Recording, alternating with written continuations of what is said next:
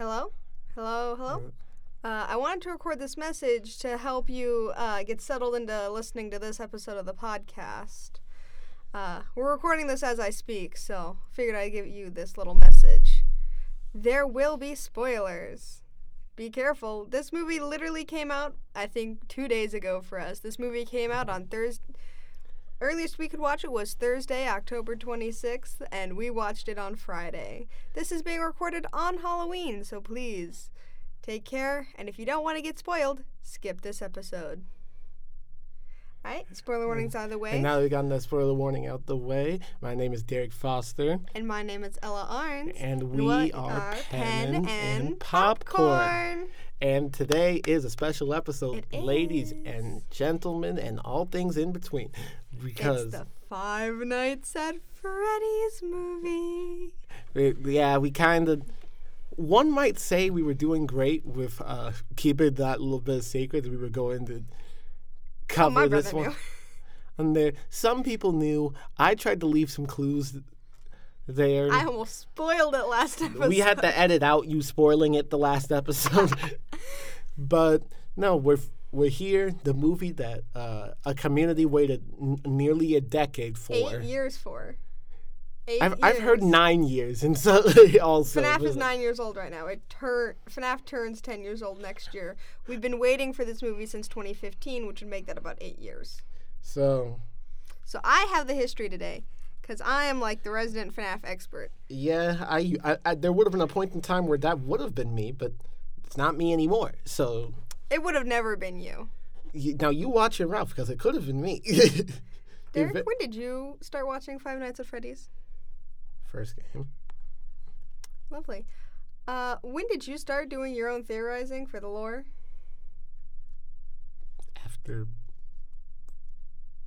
4. I've been making timelines since I've been started watching this. I've kept up with all the theories. I've watched every Scott Cawthon interview. So one might say you're one of those game theorists over there. You're not... You know, there's a guy that I kind of remember here about there. Oh, yes. Mr. Matthew Patrick. Are you familiar with him? I'm very familiar with him. How's that sound? I might reach out to do an internship with him.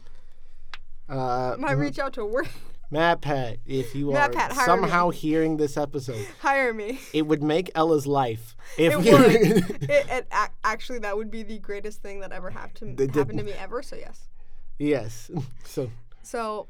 Let me get into the history before we get very off topic into the lore of Five Nights at Freddy's. Oh boy. The lore!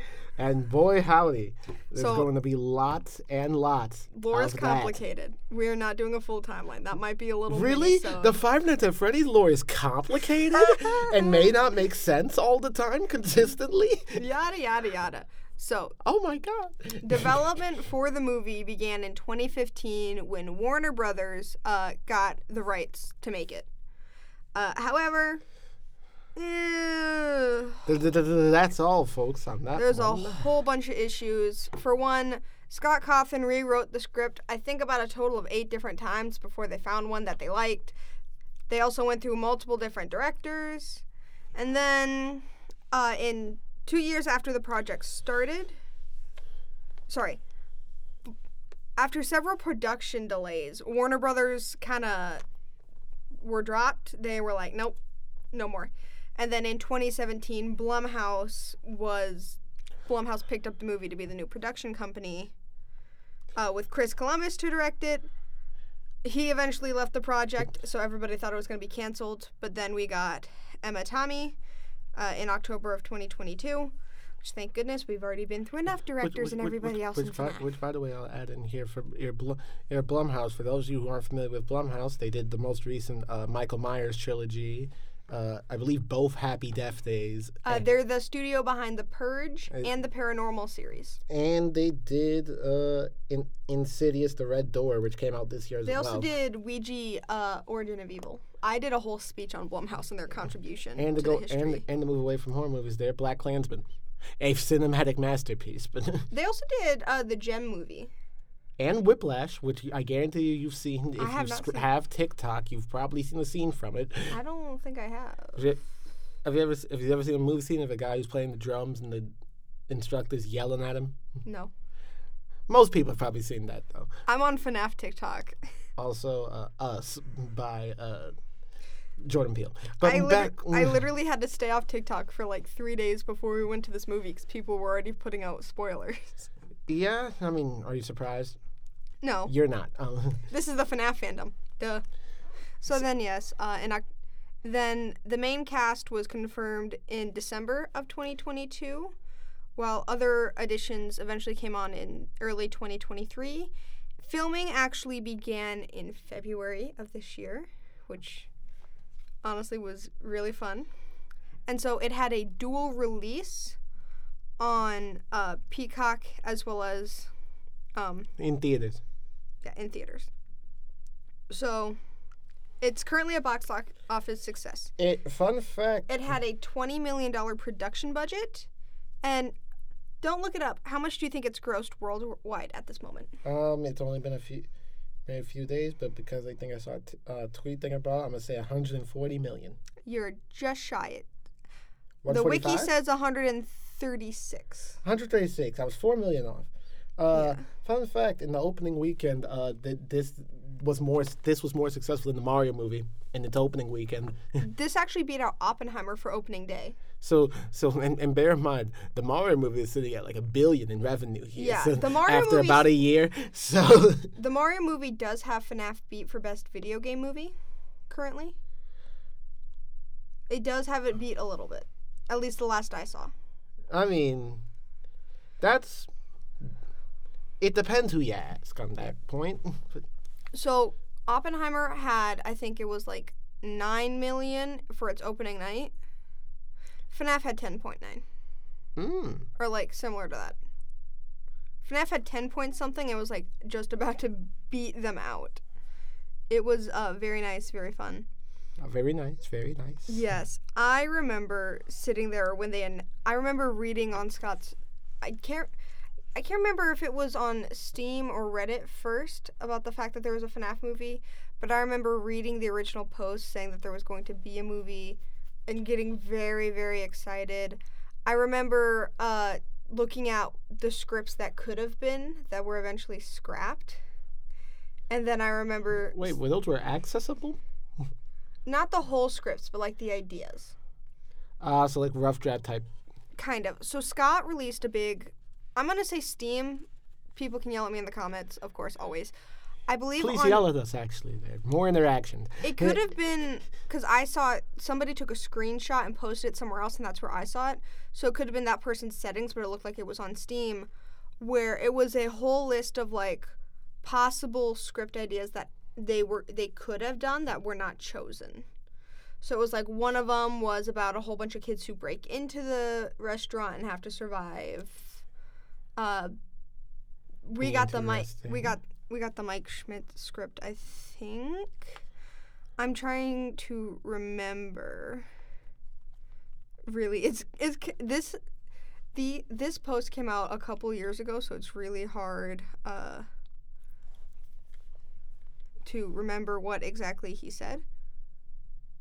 So I'm literally trying. I'm looking at the wiki. So here are the screenplays according to the FNAF wiki. The F screenplay was going to be a bunch of teenagers break into the pizzeria and have a chaotic adventure. So, okay. And then... Yawn a little bit. And so then there was Plushies Take Manhattan. Manhattan! I know where that is. In a parody of The Muppets Take Manhattan, it was just going to be Plushies do that. Scott hated that idea. I hate it too, by the way. It was also supposed to be a parody of Friday the 13th, Part 8, I think. Jason Takes Manhattan? I don't know. The Bite of 87. So, Random Charlie is basically, there would have been a protagonist named Charlie who has to sneak into the pizzeria with her friends to reclaim her lost toy. I feel like that could have been really fun if you could do... yeah, but the trope's a little played out. So then there was also the Silver Eyes movie adaptation idea. I feel like part of this got mixed into the final movie, but I'll explain that later. Yeah. So this one would have been the earlier draft is just adapt the first book of the novel trilogy. They worked on it, and then, due to inexperiences they suffered, and they're like, they're like, let's focus on the games instead of the books. So then there was the pawn shop idea, which was a kid who looks after a pawn shop is in trouble when they bring in the animatronics to the pawn shop, which have apparently been stolen from Freddy Fazbear's. One of them is sold to the pawn shop, and the others come to get the one that was sold. I feel like that would have been really great, but really cringy. I feel like more heavily on the would have been cringy. So this one a lot of fans would have loved, but critics would have hated. It is the Cassidy idea. And that was just basically, the movie is all about Cassidy and filled with lore for everybody. That would have been Matt Pat's nightmare, but our dream. So then there was the Misfit Kid idea, which was taking place in modern times. This kid visits a new town with her single mother and trespasses into the old Freddy Fazbear's pizza location. Scott just didn't like the screenplay, so we didn't get that. I feel like that could have been really fun. There was Ghost Trackers as an idea, which I feel like you would have really loved this one. Would I know? It's a team of teenage ghost hunters sneak into the abandoned Freddy Fazbear's restaurant. So we would have gotten a whole bunch of random we would have gotten more about the ghost kids and everything being possessed instead of just, mascot horror. So there's also a plot called Insane that was a possibility. It was similar to Ghost Trackers, but with the Funtime animatronics and the puppet. And it was set in an underground area filled with ball pit tunnels. No.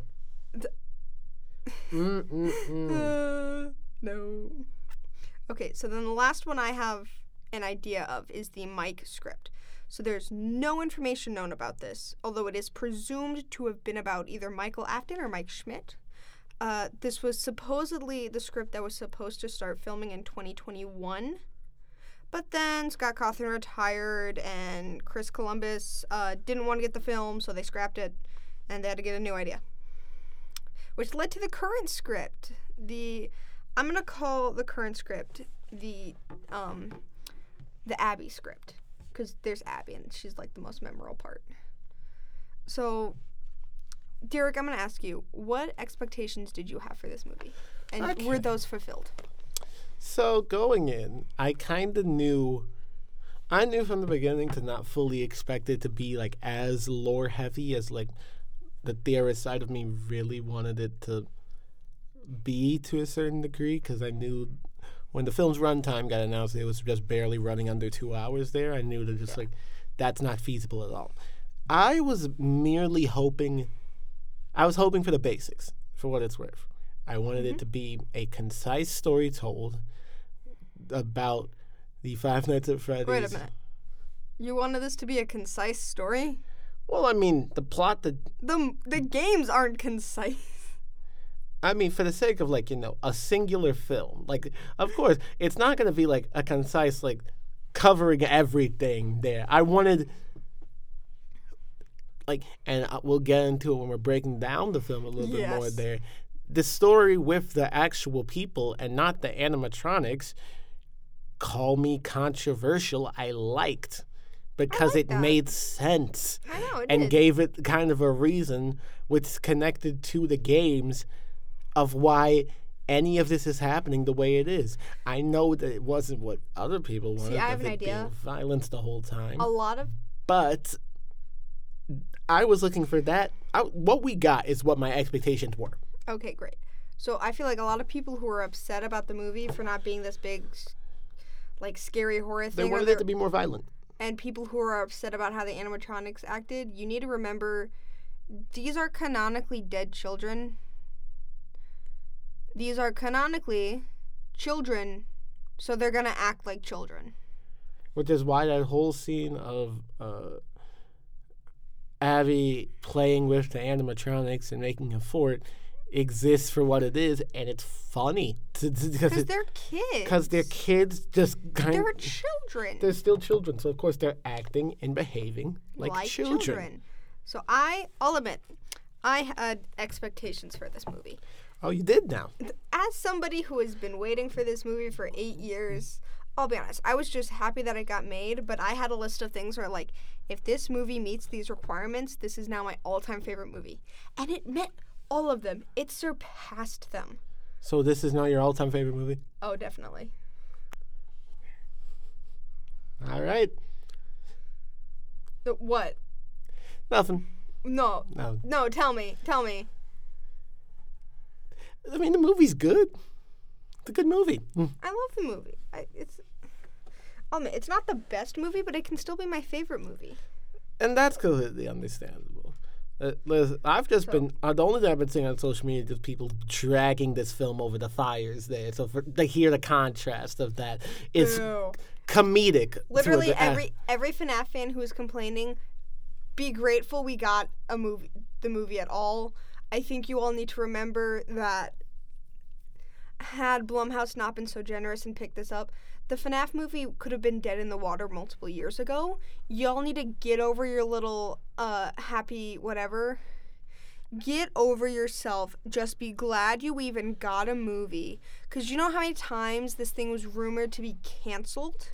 More times than years you've probably been alive. More times than the scripts have probably existed. But I'll be honest. There's more times this film was allegedly canceled than there are scripts that almost made it to the final process. Exactly. All right?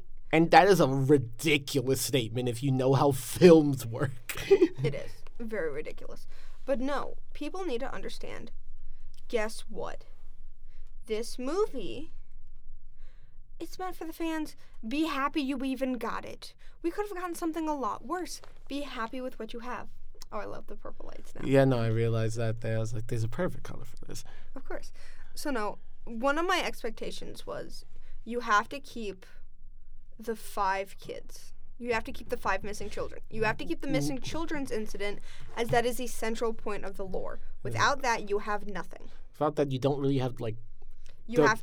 a driving force behind your main antagonist of... I was like, you have to keep a William Afton figure. It does not have to be named William Afton. I originally thought he wasn't going to be, and I'll admit... Everybody knew he was... I thought that because my whole logic here was that... Yes, partially because of the trailer, but I also thought that we weren't going to be as direct to the games as they then ended up being into the films. I mean, to be we fair, learned about how adaptations worked in film class. I thought William it was going to be Afton is a main character in the games and the books. Yeah.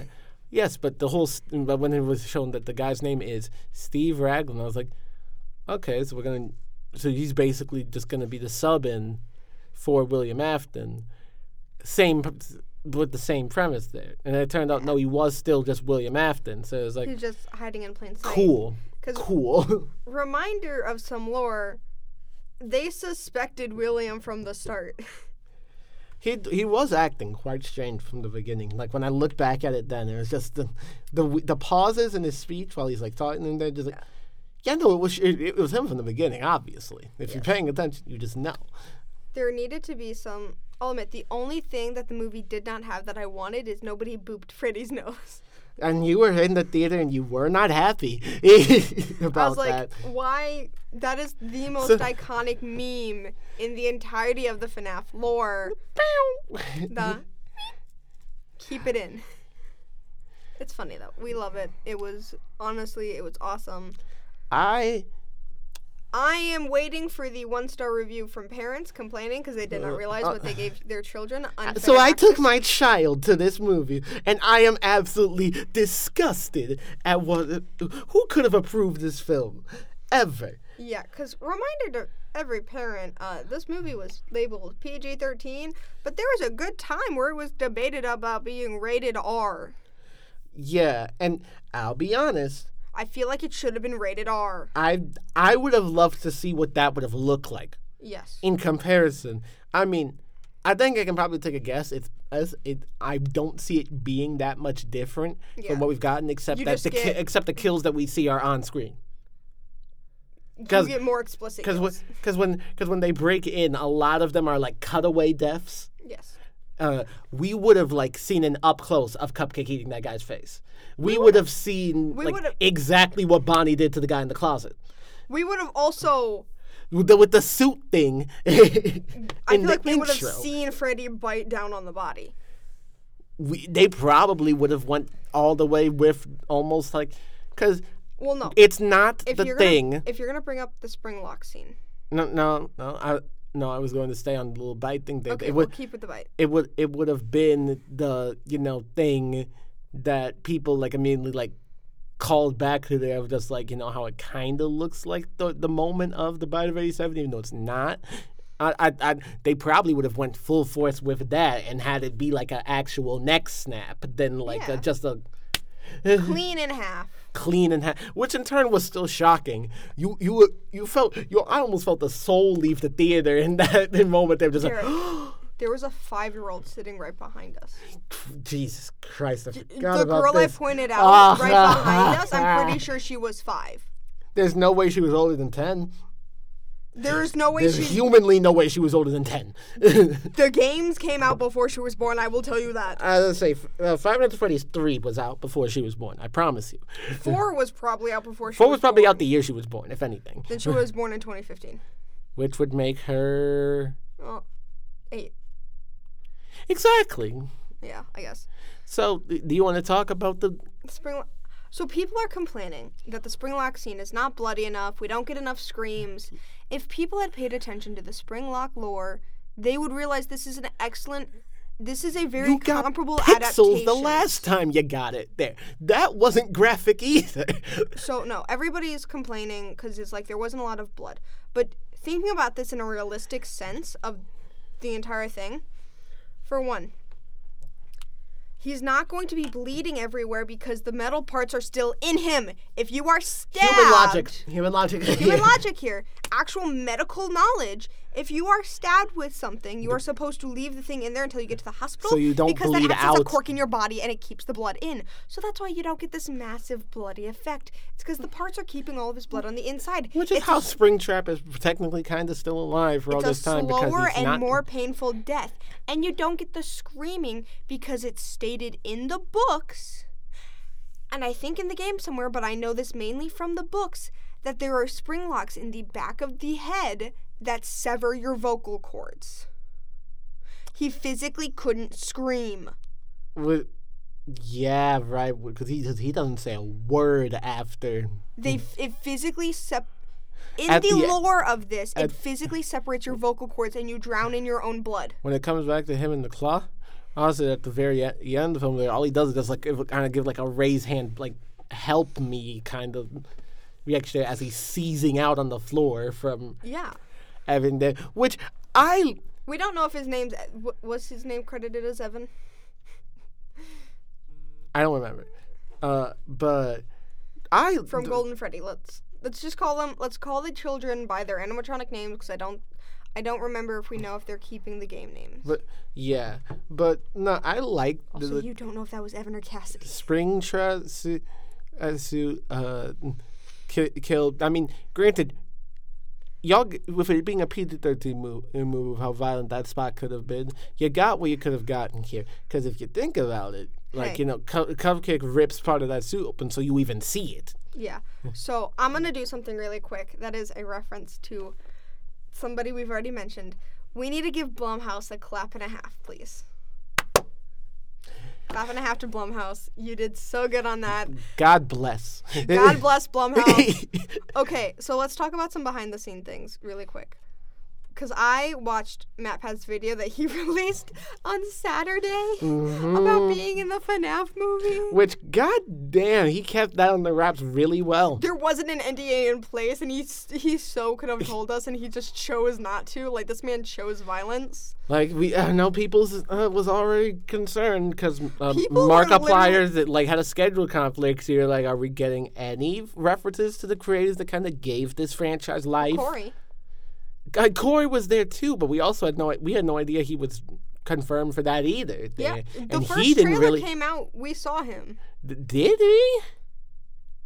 Who do you think drives the damn cab in the thing? No, I know who drives the cab, Ella, but I don't think that everybody fully processed that was Corey. It's because I didn't process that was Corey until the film. When I saw it, I was like, oh, shit, that's Corey Kenshin. Yeah, a lot of people knew it was Corey. My guy. I think Corey even pointed it out. It's MatPat hid his for so long. He was even acting upset when he saw some of the stuff, so people were getting mad at Blumhouse for not including him. Me included. I'll admit, I was a bit mad at Blumhouse. I was like, how dare you not include the man who has made the lore of this franchise? And I his name tags said Ness, and for those of you who've watched enough Game Theory, you know that's really funny. Yes. So clap and a half to MatPat for your performance here. You being really not necessarily like super centric role there. It was good to have you here. Who do you think chose Matt's name? Him. No. I'm shocked. Scott Cawthon chose the name. And he demanded that it be that name. You know what? MatPat at first. Oh, because Scott and Matt are like they've spoken multiple times. That was the first time they met in person. It's the first time they met in person, but I'm like over digital there because that's how some of Matt's like theory stuff that he's coming up with was how he was getting his confirmation from it there was that Scott was kind of saying that it's like Scott would put there's something a on the certain website. YouTube channel that's been talking about this and they're right about a couple points. Yeah, there'd be vague references. Scott would put stuff on the website while MatPat was streaming. GT Live, please go back to being GT Live and GT Not Live. Either that or change the channel name. Yeah. Either change the channel name permanently to GT Not Live or literally just start live streaming again. Please and thank you. You can make a separate VOD channel for your edited content. I'm joking. I like it. However you decide to run your company, MatPat, you run your company. But no. So MatPat at first didn't even realize that it was a reference to the Sans' Nest theory. He originally thought it was a reference to, Vanessa. And then when he asked Scott was like, no, it's a reference to Sans' Nest. Which is probably their most iconic video that they've ever... And then immediately, first... That or the Mario's a Psychopath. One of the first... No, there's something a bit more prevalent than Sans' Nest now that is referenced in the movie. That's just a theory. The dream theory. Oh my God! That being so early there that we saw that, and I was like, "Oh my God!" So I didn't get the chance to go frame by frame over the movie. Is the title of that book is that book? I'm pulling it up as we speak. Okay, I'll keep talking while you do that. It's very. It's hard. It says there, Dream Theory 5th translation. Oh. As the other thing there, so no. Well, I saw the F and the T, and I was like, film theory. If that would have been that there, then I would have been like, oh my God. That book doesn't exist in real life. Can we potentially get our hands on a replica here for that there, just cause?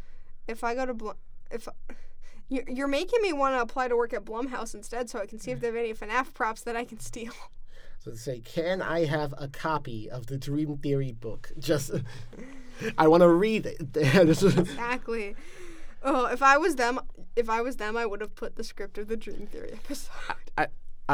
I think if you want to make some extra money there, there's enough people that are like you there. You can put some merch up, and that can be one of them there. Do a quick little limited run of the Dream Theory book. We're only going to sell X amount of copies of this here and just mass print. That might sell out faster than Era's tour tickets. Yeah, but because of entirely different crowd for the exact same reason. Exactly. I was a little sad when we didn't get Theater 13, but then I was like, oh, who I guess has Theater 13 is Taylor Swift. Wait, what theater were we in? We were in Theater 7. I mean, 7 has significance. 7 has a bit of significance. If you put the number 8 ahead of it, then... And also the 7th night is the custom night. Yeah, actually, yeah. So, yeah. So... But now... So the point I was trying to make at the beginning is Markiplier was actually supposed to be the guard we saw in the beginning had there not been scheduling conflicts. However, it was then said like immediately following by the director's day of just like, if his schedule is clear by the second one, he's going to be in it there. Yes. Like they're going to go out of their way to get that one to happen. And I feel like that is a really good thing. Markiplier. Showing love to the community that got you to where you are. Please make time for the 5 Nights I mean, it just so happened that he was doing another film thing at the exact same window. So it was... But, like, nobody really knows Iron Lung. Everybody knows FNAF. Pause your Iron Lung filming for 2 minutes to go film FNAF. Yeah, but it's probably a location thing there, why that could... Because knowing Markiplier... Honestly, if it would have been that easy, I almost think that he would have probably tried. True, he might have been in California. It might have been a situation of like they were filming on one side of this country and on the other movies filming on the other. FNAF was being filmed in New Orleans, so. So yeah, you if like Iron Lung was in Cali, then you have to fly from California to New Orleans for a scene, then fly back. It's like. I know. I get it. Now, speaking of which, about the whole sequel thing, I want to pull up a tweet that I saw earlier. Yes, you talk about the sequel. Cause, like, and I spoke for our friend Maddie while we were at lunch.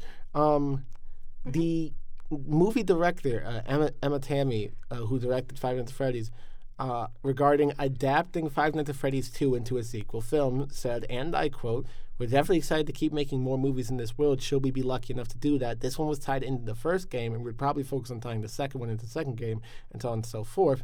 But anything could happen, we'll have to see." Okay. Now, that's kind of interesting to me because I feel like we kind of bounced, in my opinion, all over the place a little bit with... Because... The movie bounced between the book and the game. And can I explain my thought on that? You can, but then I have stuff to say after that. Yes. You hold your thought. It's just, I told everybody I'd talk about this again. So, the ending of the film, spoiler alert. Spoiler alert, you're not here the intro bit, people. If you're still here and you're just going to... So, quite completely, how they defeat Afton is exactly how they defeat him in the book. Because the whole point of the book is the animatronics are being controlled by Afton because he somehow made them forget what he did to them. I created you. And that's quite literally what happened in the movie. And then exact same thing of child draws a picture showing what actually happens and pins it to a wall that shows the animatronics exactly what happened, and now they all turn against him. Quite literally exactly the same from the book. So it bounces between the game and the book. Like, you don't have everything from the book, but you do, and you have a bunch of stuff from the game, but like it follows the book's plot a little bit, and that's where the Silver Eyes script kind of got mixed in with this one, I feel like. Now, what was your thought? My thoughts were is that, like, when it comes to saying, they tried to tie it a lot in the first game, I feel like to a certain degree they hit a lot of different points that happened within multiple games. It wasn't directly tied as much as the first, despite the fact that, it's an introduction. So technically it has to have some reference to the first game. But, like, as an example, Golden Bunny, a.k.a. Springtrap, that whole thing doesn't happen until... Second. We don't see him for the first time until second. And then even see the Springlock moment, if anything there, is an homage to the third. Wait a minute. Do we even see the Springlock suit in the second game? I believe Golden Bonnie is somewhere in that game. I'm gonna Google to check. It's been a bit since I've seen all the I think the mini game pops up in 3, but it's like because that's the game with. If I'm remembering my 8-bit mini games from the correct games, we just get Purple Guy. We don't see his suit. Because if I'm remembering correctly, there's Foxy Go Go Go, which you don't see the Springlock suit. There's Give Gifts, Give Life, which doesn't even have Purple Guy. There's the restaurant. I don't know what to call that one, where you just see him kill a kid outside of a restaurant. Unclear how the kid dies, but still dies right outside. You see Charlie's death. And then there's the save them, the save them, help them, you can't minigame. And I believe that's all of them from the second game. And in none of those you see the golden spring lock suits. Okay, so I am wrong. Because remember, until the third game, we all thought he used Golden Freddy? And that's why Golden Freddy was... Because that's the difference there. In the game, you have the Easter eggs of appearances of both Shadow Freddy and Shadow Bonnie. That's what I got confused with in 2. Yeah. You got confused with the shadows. Which is great, because which was a great nostalgia bit there of getting to see those. And then your game crashes. Just like that. Beep. And then him seizing out, and the whole spring lock suit bit that it's up in arms about. That's from the third game. And then the whole restaurant collapses in on itself, which makes me think, and it doesn't necessarily burn down. It collapses, like, internally. No. The paper at the end of 3... The paper at the end of 3 says there's a fire. Yes, but that's... It burns down. But that's after they turn into a horror attraction. Yes, that's what I'm talking about. Yeah, that's not what this is, is necessarily. You can kind of draw the connection there, but... See, that's what... What are you talking about in this lore? I'm trying to say this, like, the whole bit of, like, it...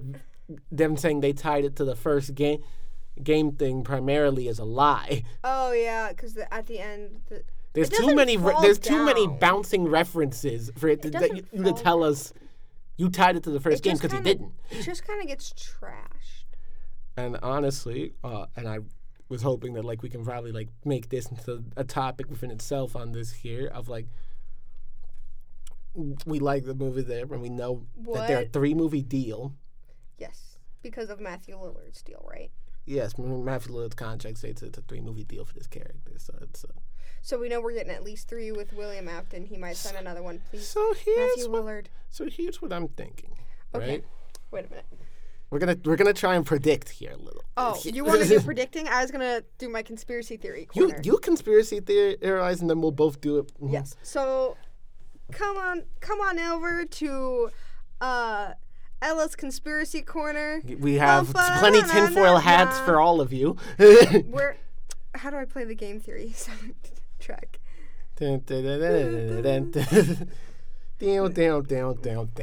Okay, so this is connecting 2 horror movies that are not connected in any way. Five Nights at Freddy's and Scream. Both main villains are... Both have villains played by Matthew Lillard. In Scream, you have Stu Macher, who is never confirmed dead. Shut up. Matthew Lillard, even though there's technically a death date for him in the latest movie, that is still like an unconfirmed... We don't see a body. All right? We don't see a body, so I'm not counting that kill. All right? Using kill count logic, I appreciate. And so, then we get to FNAF, and we get a William Afton who willingly changes his name and identity completely just to hide, and then he does the iconic ghost-faced knife wipe.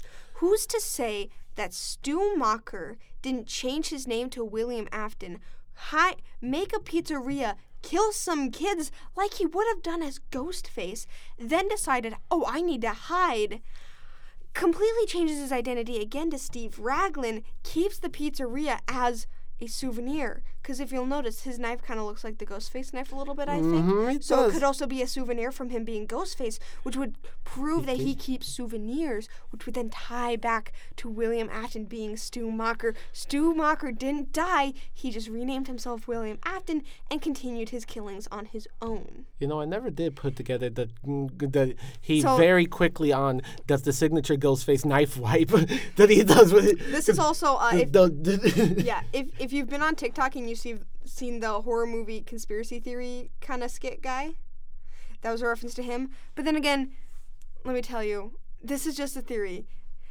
A conspiracy theory. Thanks for listening to my little conspiracy theory bit. Now let's get to predicting the future. So here's my thesis, right? Because if I'm being honest, I think that we are I mean, I think they left enough bits and pieces within the film for us to, like, even though we don't know more than the 3-movie deal contract, we know there's a sequel. Yeah. They left a lot of, what's his face, Mike talking to Abby, and Abby saying this, like, can we go visit, like, my friend again, they're lonely. He said, predictions. He said, I'll never know. At the final bit of the credits, the whole marionette music and the Robo "Come Save Me" message. Yes. On top of that. Some people think Afton is saying that, and it's like, no, we only have one other character who's confirmed to speak like that, and that is the puppet, so shut your dang mouth. Remember, the mini game where you first properly do stuff with the puppet is labeled in a letter-by-letter format of "save him." Yeah. But still, what I think is likely going to happen is it's not going to be a direct jump to FNAF 2 game-wise there, just because I honestly think that having the toy animatronics there for a game means absolutely nothing in this film universe. I think, in my personal opinion, the most logical way, if we just want to keep it at a trilogy, implying we do not add any more to this contract, I think you kind of pivot to focusing it on FNAF 3 setting. Okay. The restaurant shut down, but we know some foul play happened. But we're going to turn it into a horror franchise because of money. Also because you still have Springtrap stuck in a closet following what happened previously, which is where we start for FNAF 3. Okay. I like that theory. Which then would get us to have potentially a more scarier film, which would make the audience happy, and would be able to give us a more concise. I have one thing to route with the ask lore. You about this. Yes. Who would be your main character then? Who are we focusing on? Are we focusing on Springtrap, or is it going to be, say, like a grown-up Abby? Or like we definitely time skip a few years forward, and I could see it really doesn't. It could be Mike again or Abby. I'd probably say Abby because it's weird if Mike willingly chose to do that to himself a second time. Yeah. But I would say that. And even Piggy's to what I'm going with, to like how they would then go to the third film there. Can I do my second film first? But you can go to like we. I was ending mine at saying that mine connects to what I'm about to say after your part there. Okay. So I was like, we both do our second movie and then our third movies. So my second movie it wouldn't be just straight FNAF 2. It would be like a flashback type thing. You would have maybe Mike finds something from his parents or like his dad who is currently technically missing that links him to Freddy Fazbear's Pizzeria. Because a lot of people pointed out that the actor who works on the endoskeleton in the training tape looks a lot like Mike's dad's actor. So, and there's another theory that, can I bring up another theory really quick about the film? Yes. That would tie into my thing. Mm-hmm. So people theorize that Garrett is functioning as the puppet in this film. He was the first to go missing, therefore he is the one who gives gifts and gives life. He is William Afton's first victim in this universe, kind of. Because it's actually, if you look at the movie, Garrett's disappearance is very similar to how we first see Charlie's disappearance portrayed. Yep. You have the purple. Wink, wink. Quotation mark purple. You have the car, and you have the person that you can't tell who it is taking this child away and killing this child. So a lot of people are like, well, what if Mike's family, the Schmidts, in this are going to parallel Henry's family? And so then you could have maybe like an explanation of what happened to Henry, or we're just going to call him Mike's dad for now. An explanation of what happened to Mike's dad. You could get like, here's how I would do it. I would have it be Mike's dad died in the FNAF 2 location. Or in the FNAF location, because I think they're just keeping it at one restaurant. They're not doing Freddy Fazbear's Entertainment. They're just doing Freddy Fazbear's. So he died in the FNAF location back in, I believe it's the 80s. Yeah, in the 80s, around like 87. And have it be that most of this is a flashback that we're seeing as Mike's looking through like something that his father left behind. Or maybe these are coming from tapes that his dad left behind.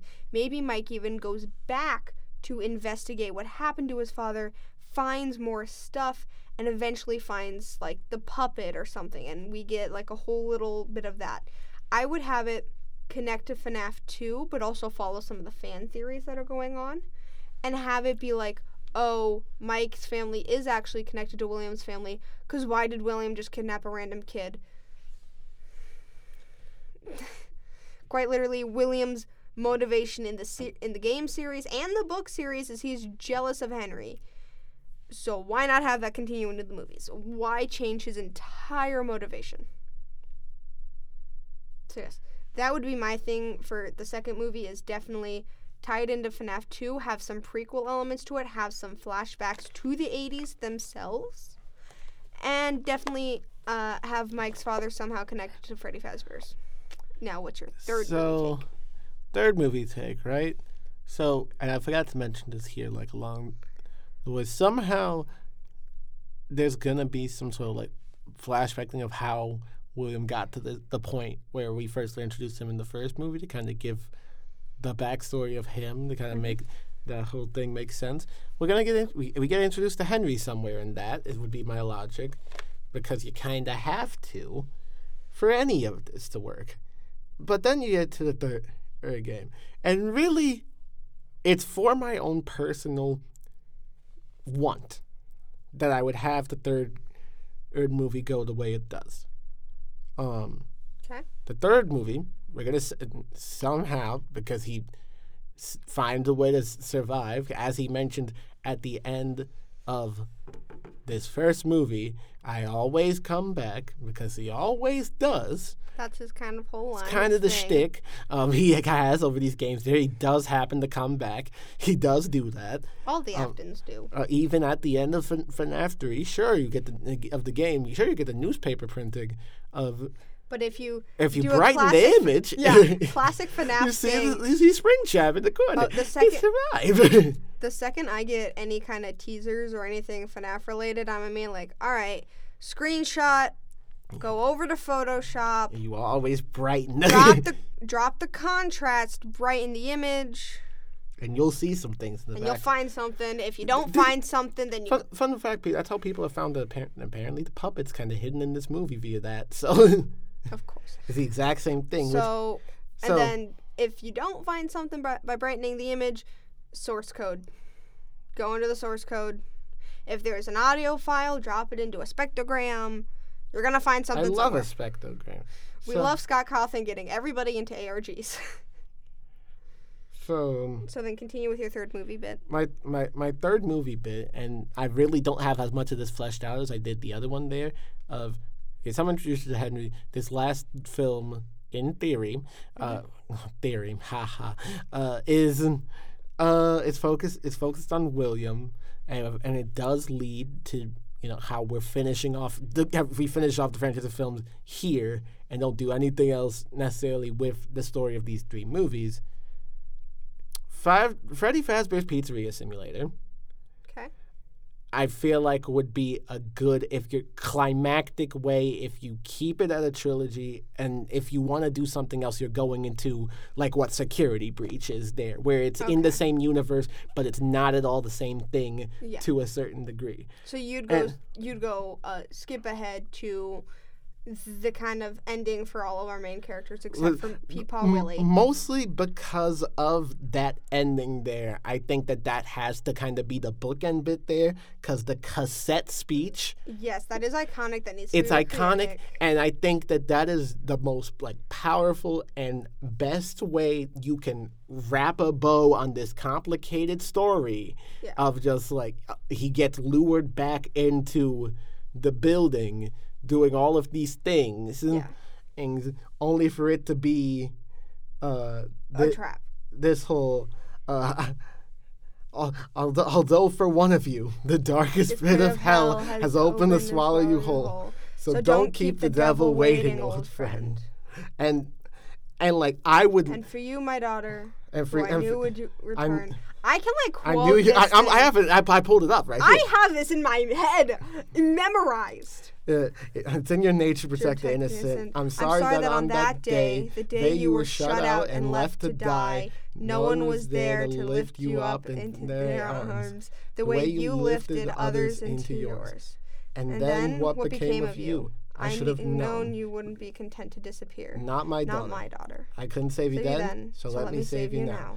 It's time to rest. For you, and for those you've carried in your arms. This ends for all of us. And communication. Beep. Now, and I thought about it in my head while I was kind of planning out this whole topic thing there. Wouldn't that be so freaking sick if the movie ends just right after that beep? Potentially. Or that's the last bit of dialogue we get in the film. That would actually be really good. This ends, and for all of us, so, end communication. Yes. Credits immediately. Absolutely. Beautiful ending. So now for my third movie. I kind of have like a similar thing. You would get like a glimpse of, like, you wouldn't get an entire FNAF 3 thing. You'd get like a little glimpse of Mike burning down the restaurant. That's all you get of FNAF 3. And then you get a time skip, I'm going to say 30 years. Abby is now a full-grown adult, and she's opening her own pizzeria called Freddy Fazbear's Pizzerias. And Gotta keep the dream alive. And she finds all of her friends, and she brings her friends together. You'll get references, like you might see...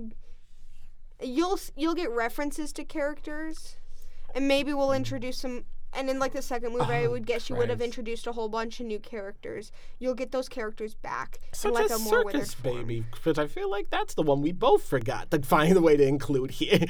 I would have had her in FNAF, too. That's what I also would have thought, too, but I realized neither of us said it, so... Yeah. And so then, at the end, instead of Henry saying the speech, because my version of Henry's dead, it's Michael. And instead of the my daughter, it'd be... my brother. Because remember, I'm having Gareth be the puppet. It'd be Michael in the end connecting to his brother, being like, guess what? You don't need to carry this anymore. I will carry this for you, and I will finish the job. I will make sure you are avenged, and I will make sure that you get to rest. Lay your burden on me, and please rest. And then that would not be the end. No. I would leave a slight little opening in case we'd want to expand. I would have, in the end, Abby is the only survivor. Abby is the only survivor of the entire series. Abby is our final girl. We love a final girl. Yeah. So then, like, the fire would be the ending thing, and then there'd be an end credit scene where you see paramedics firefighters find Abby. She is, like, basically completely unharmed, if not just a little bit of soot on her face. And that could kind of be like the final thing of the ghost protecting Abby. You'd have a bunch of like Ghost and Abby stuff. I love the little dynamic they have. But I really want, like, then you could leave it open of Abby still there and all that stuff. But you would get that final ending of bringing it all together in the end. Bringing everybody together and telling the kids, you get to rest. Let the adults take care of this. We're done. You get your I would also... So, another thing, actually. Instead of ending on the fire, now that I'm thinking of it, you have the fire. You have it go black. Everybody would think the movie's over, but then you would have it fade into the scene of a birthday party. They'd play the track that plays during the Happiest Day minigame. You would have Garrett carrying this cake to whoever was in the Golden Freddy suit. And you would have the kids fade away as masks drifted to the floor. And then you would have your happiest day. And then that's where the movie ends, as the kids all disappear. As you see these masks empty sitting on the floor. And you know that it's over. That the kids get to rest. They have had their happiest day. That's sick. That's sick.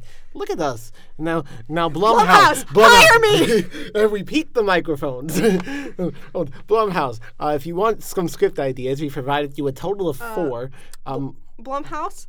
Please know, I'm very willing to help with the FNAF movie. I am too. I don't care if I'm like a not very good paid intern. I would very much love to work on FNAF. It has been a lifetime dream of mine to do something with FNAF. So please, please, please, please, please. And at that point, on my end, that would just be something that'd be really enjoyable to do. And I care enough about the franchise to which I'd want it to actually do a good job if I was actually given the opportunity. Therefore, hire us. Hire us. Hire us, please. Please. I want to work in the industry anyway. With us barely even making it to an hour, but yeah, I feel like we still have some more things to talk about. We have a bunch more to say.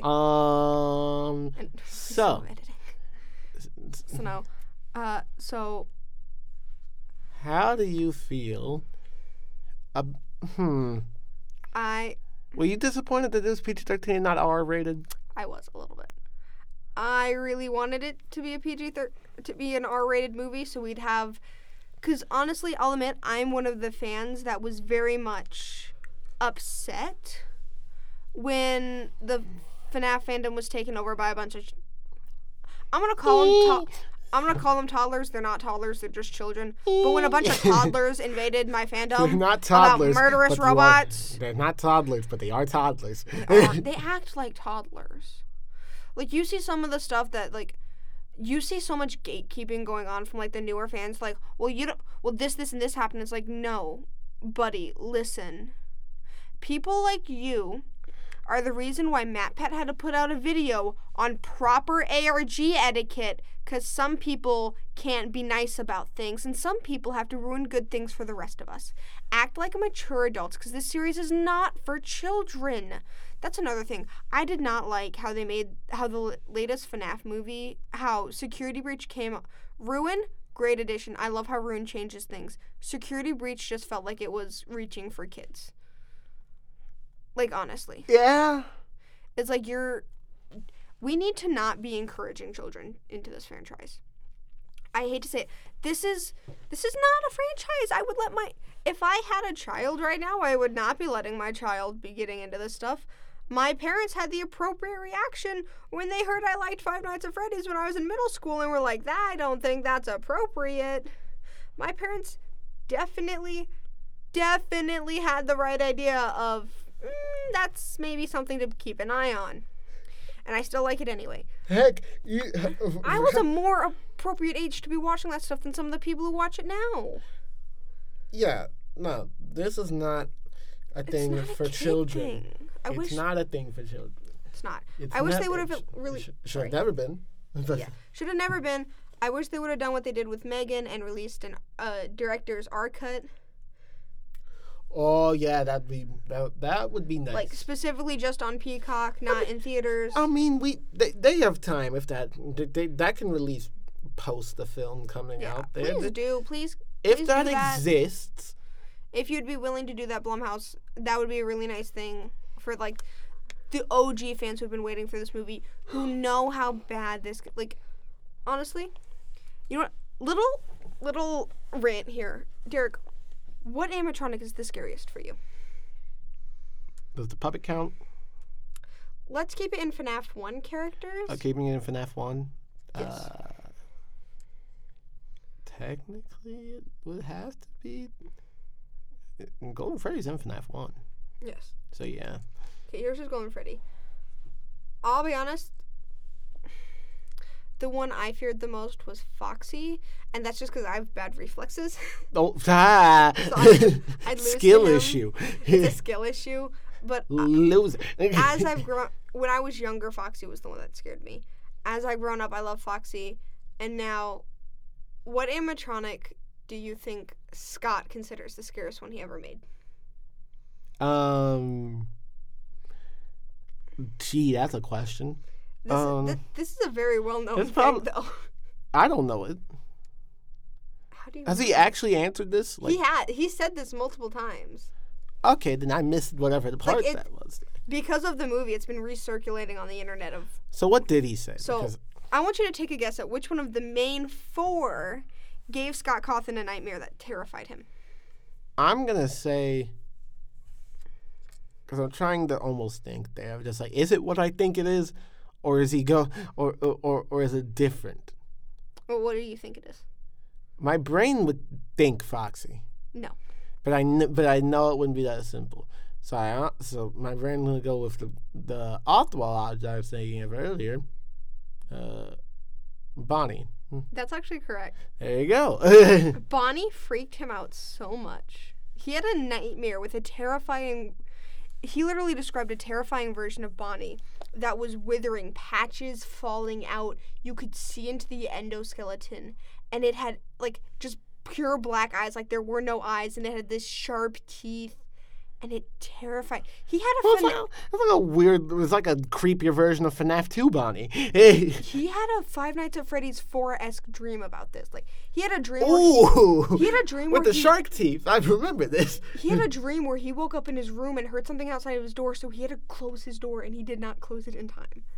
And then he got jump scared. And that's when he realized, guys, I've got a great idea for a game. Hear me out. I had this weird dream one night. Actually, no. So, how Five Nights at Freddy's actually came to be is it was Scott's last ditch attempt. It was meant to be because he was making some poorly recepted phone games. Yeah, like Chipper and Sons. We don't like to talk about Chipper and Sons. We love Chipper and Sons. We? I love talking about it. There we go. I was going to say, we became French really fast because I don't know where you got we from this here. So, a lot of fans like Chipper and Sons. Like, they'll admit that the game sucks, but they'll like the concept and like the idea of Chipper and Sons because that's what gave us FNAF is this whole thing of, this terrifies you, they're robotic in their movements, let me make a horror game based off of robots. I mean, butterfly effect, but like... Yeah. And then there's also the really good FNAF fan game based on Chipper and Sons. Please, for the future films, reference... I would like to none of the fan game. I don't... Okay. Reference one. Reference the ones that are going to be technically canon. Don't even do that. With the Fanverse initiative. Pop Goes, Five Nights at Candy's. Those two. I was sold. Ignore the one that's now problematic. I'm not going to say its name on the podcast. Can you text me that? Because I'll snap you which one's problematic so you know which one to avoid. Because I was about to say one to be referenced, and I don't want to say the one that you're about to say. I gotta do it over Discord because my Snapchat's being funky. Technology. It's Snapchat. It's... Yeah, no. A lot of stuff's happened with the Fanverse. Shocking. So, yeah. Yeah, no. Yeah, that one. No, I mean... That one. That's the problematic one. Yeah, no. I feel like that creator is part of the pair. That's a situation I'll explain to you if you don't know it outside of the booth. Say that's an off-air convo. Let's not get into the politics of video games. Moving away from politics of video games. But back to movies and FNAF as a movie. Honestly, okay. So something I've seen recently. Mm-hmm. This is a TikTok. Somebody was so completely wrong on a TikTok that it made me very upset. And this was a FNAF TikTok. Ooh, we're getting Ella's reaction to things that they don't like. So, do you remember the old, like, I think the name of the person who did it was, like, Tony something animations? Yeah. You know what I'm thinking of? Yep. Somebody said those were new and that the VHS tapes were old. Like, I went into the comment, because it was a TikTok that's like, FNAF now, and it was the animated thing. And it's like, FNAF then, and it's the VHS. And I literally went in this comment to go tell this little kid, you are so wrong. This thing came out probably before you were born, if you don't know this. And it's like... We here at Pen and Popcorn don't endorse insulting people over the internet. However... I will fight a child over the internet. Don't get me wrong. However, whether or not we endorse it and whether or not that stopped us from doing it is two different statements. Exactly. If you have good reason, we're not going to tell you no. Yeah. But we're more likely, if you're wrong and you genuinely didn't know... Just don't be wrong. I'll correct you first. Just don't be wrong. But, like, if it's something that... Educate yourself. Yeah. Don't be wrong. If it's, like, if I need to educate you on this, you're going to learn. You will learn. I'm not going to, like, get screamy and yelly. But I will be like, okay, educate yourself on, like, the fandom before you start making these kind of posts. If you're going to make a post comparing content in a fandom, you need to do research on this fandom and you need to know when each piece of content that you're using came out. You need to. Because I think the reason why a lot of people, why the person who made that edit got confused is because the person who made that animatic has a similar style to the person who did the Freddy and Friends cartoons for Security Breach. Oh, yeah. So they could have just assumed it was like a Freddy and Friends product. No, I love the fact a lot of people in the years have made little mini FNAF movies on YouTube. And I love that. It is so great. It's honestly wonderful to see. This fandom is so creative, if not at times toxic. As are most fandoms. Most fandoms have a period of time where they're toxic. I can't think of one fandom I've been in that hasn't been toxic at one point or another. Honestly. Yeah, not me either, yeah. No. Every fandom gets a little bit toxic sometimes. That's okay. FNAF fandom is no exception. Not at all. Everybody remember when y'all crucified MatPat for Dream Theory, and now everybody's praising MatPat for Dream Theory because it's most likely true? Yeah, because how else do you explain 4, honestly? Well, okay, so the thing that happened is... 4 not being there was a story that's real. There was a story that came out in one of, I can't remember if it's Fazbear Frights or Tales of the Pizza... If it's the Fazbear Fright... If it's the whatever the first book series was... Fazbear Frights. Fazbear Frights? I can't remember if it was a Fazbear Frights book or a Tales from the Pizza Plex book. Fazbear Frights. But there was this story about a game developer who slowly went crazy and saw hallucinations of the scary game that he was making. And so then... Oh, look, guys, Scott Cawthon. Yeah. In FNAF 4. So that's the canon explanation of the games, because if you'll remember, in the lore of the games, technically the first 4 games are all games in the universe made by a game developer that Fazbear paid off to make lights of the horrible tragedies at their locations. So the games are canon within the games. Gameception. Gameception. Woo. However, recently a story came out in Tales of the Pizzaplex. And I believe the most recent Tales of the Pizzaplex, the last one in the series, that basically explained FNAF 4 as children on hallucinogenic gas. Which is still kind of Dream Theory-esque. But also just really random. Scott, what are you doing? Then again, honestly, Scott Cawthon, I have been doubting you since the moment Bunny Call was released to the public. That was a controversy. If you remember Bunny Call. I do. That was a big controversy. So no. Honestly, we love this fandom. It's really great. We're both big fans of this fandom.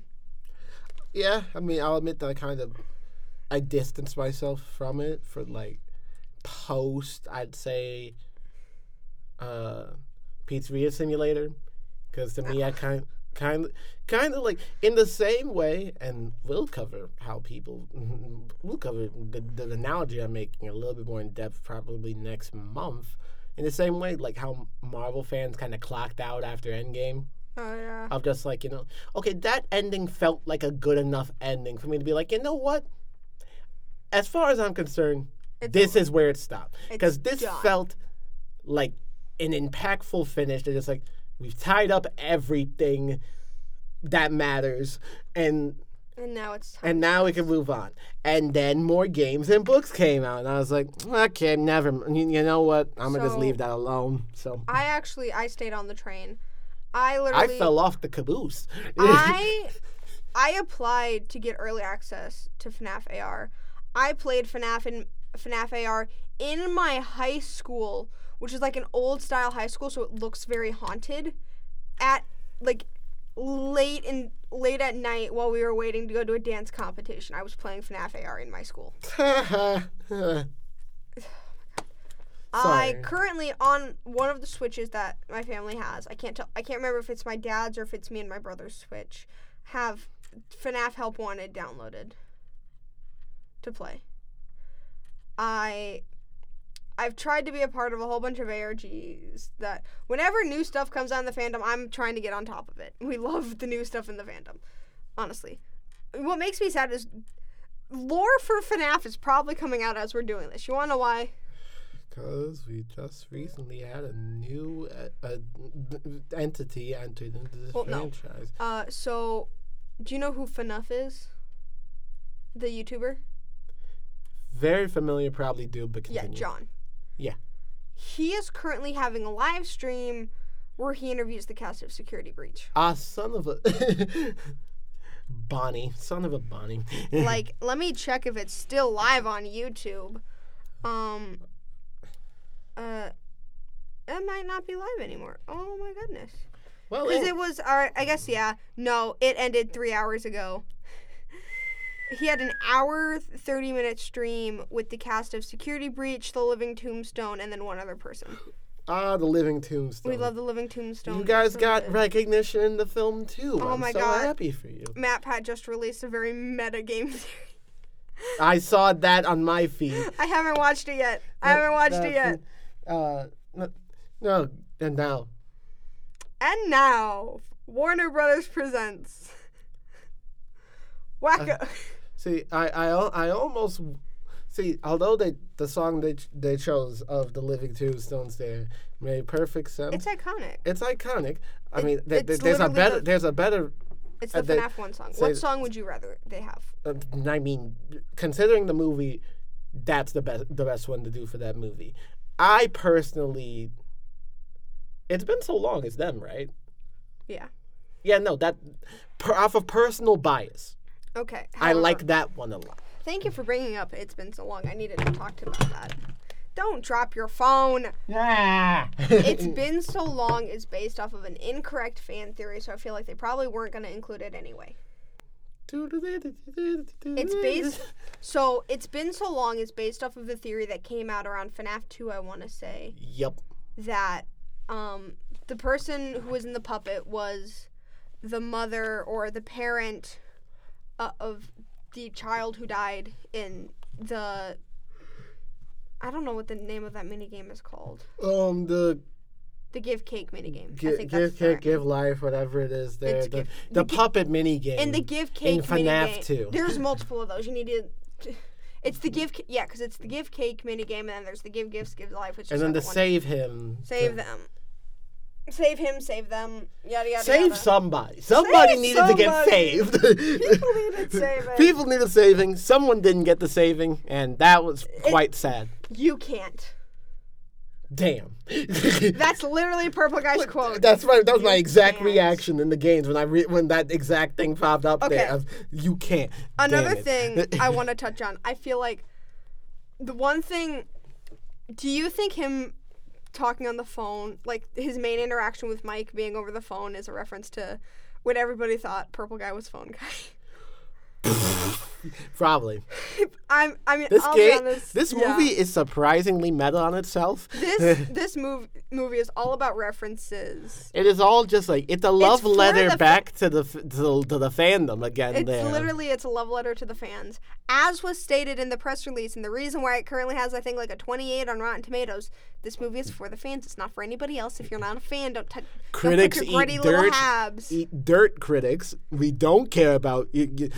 I don't care about what Rotten Tomatoes has to say about this movie. Exactly. I don't care about what Rotten Tomatoes has to say about any movie. I found out a couple months ago that apparently a lot of the big people who work there have been getting paid to write reviews in certain ways by the companies that make the films.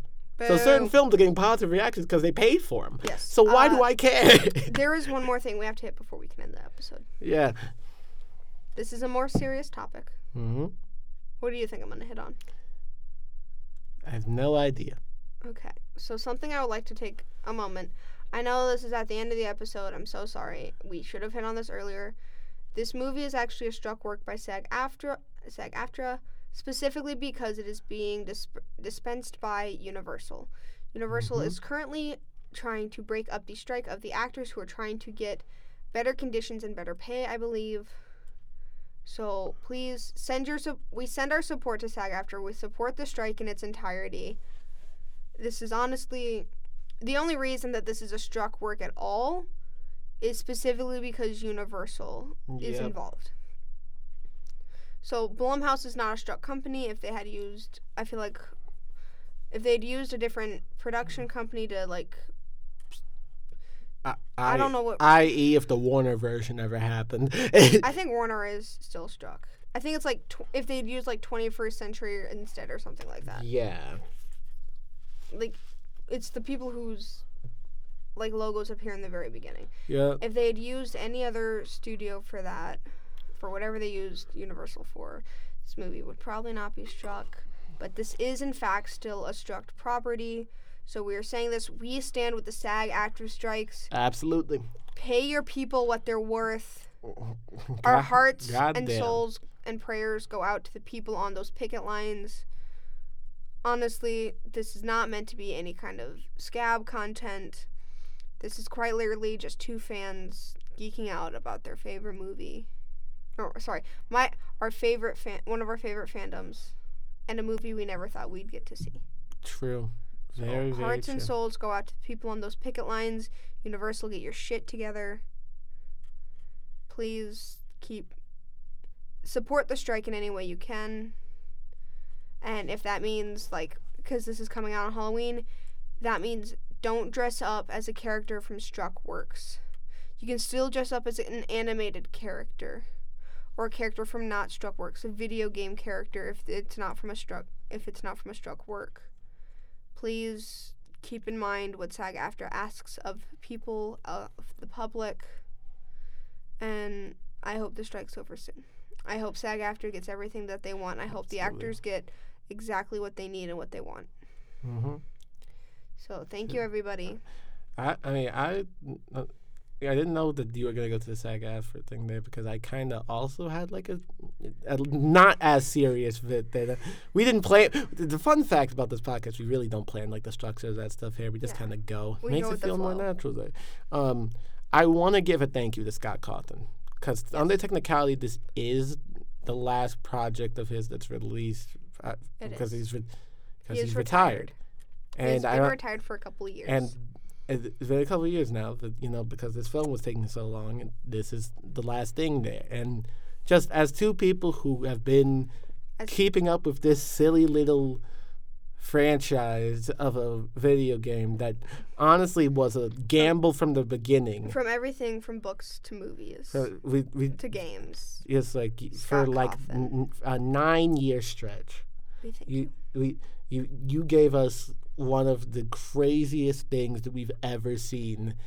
I've never seen a game franchise with a community as wild to a degree with how it works as FNAF. And how there's so many fan games.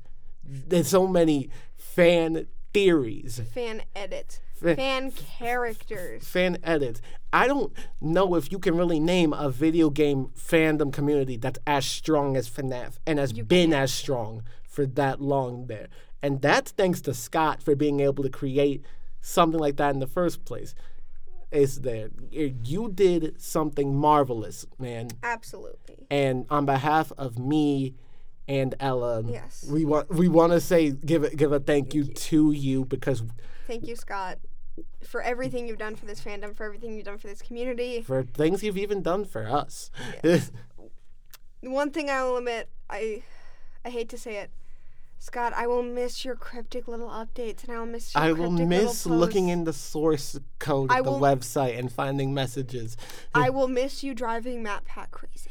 I will miss Matt, but it's rude of us to say we miss MatPat losing sleep over this there. But I mean, it was the good old days. I miss you and MatPat's little back and forth banter. Yeah. I'm so glad MatPat finally got to meet you in person. I'm glad. And we hope you enjoy your time in retirement, Scott, honestly, because you worked your ass off for... You did. To get this. So hard. It's like, I'll quote some wording you wrote here. It's time to rest for you. You need to rest. And for those you have carried in your arms. It's time to hand the franchise over to who hopefully to Steel Wool Studios and whoever is doing the next bit of FNAF. But as for this episode, But as the franchise will keep going, and there'll be more FNAF stuff to cover. Who knows? We may cover the second FNAF movie if it comes out soon. If there's a second FNAF movie, we are covering it. I don't care if I have to drag you out of retirement myself, Derek. If we retire before the FNAF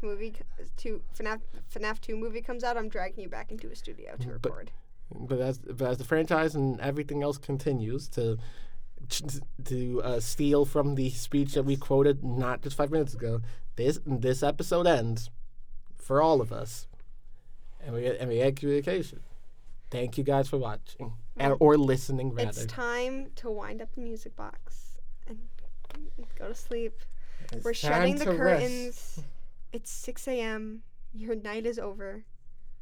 Go home. Enjoy some rest. And you know what? Have some exotic butters while you're at it. That too. You've earned it. Thank you. Go enjoy your little soap operas. Enjoy yourself. We'll be here. Take a seat on the couch. We'll be here. We'll be here waiting for when it's time to come back.